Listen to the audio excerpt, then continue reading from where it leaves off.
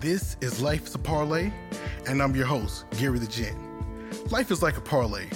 The more right decisions you make, the more success you'll have. You made the right decision by hitting the play button, so make another one by hitting the like or subscribe button on whatever platform you're on. Hello, all my fellow degenerates, and Happy New Year. I hope you all had a great holiday and made some extra cash on the bowl games. Today, I'm going to go over the Monday Night Football matchup between the Bills and the Bengals, and then give you a few NBA and NHL games that I like this week. We have a really good matchup tonight on Monday Night Football, which should be a close matchup. These teams are pretty evenly matched. The Bills are currently ranked 6th in passing with 259.5 passing yards per game, while the Bengals are ranked 4th in passing with 269.2 passing yards per game.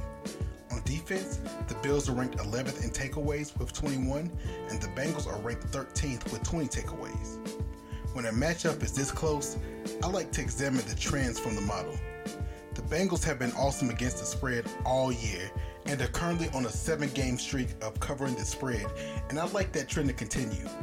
Keep an eye on the Bengals at +3 and no less than +1.5 at odds no worse than -110. And as a bonus, I'm going to share one of the prop bets with you that I was going to save for the Patreon.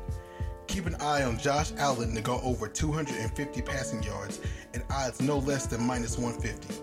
Hey, sorry for breaking up the show, but I have to thank our friends at Coffee Cartel Company for making this episode possible. Whenever you get a chance, be sure to try out the Coffee Cartel Company, whose coffee is so good it's legally addictive. Now back to the show. A few quick notes. In the NBA, assuming all usual starters are in the lineup, on Tuesday, keep an eye on the Kings on the money line versus the Jazz. And on Wednesday, I like Draymond Green to go over 6.5 rebounds.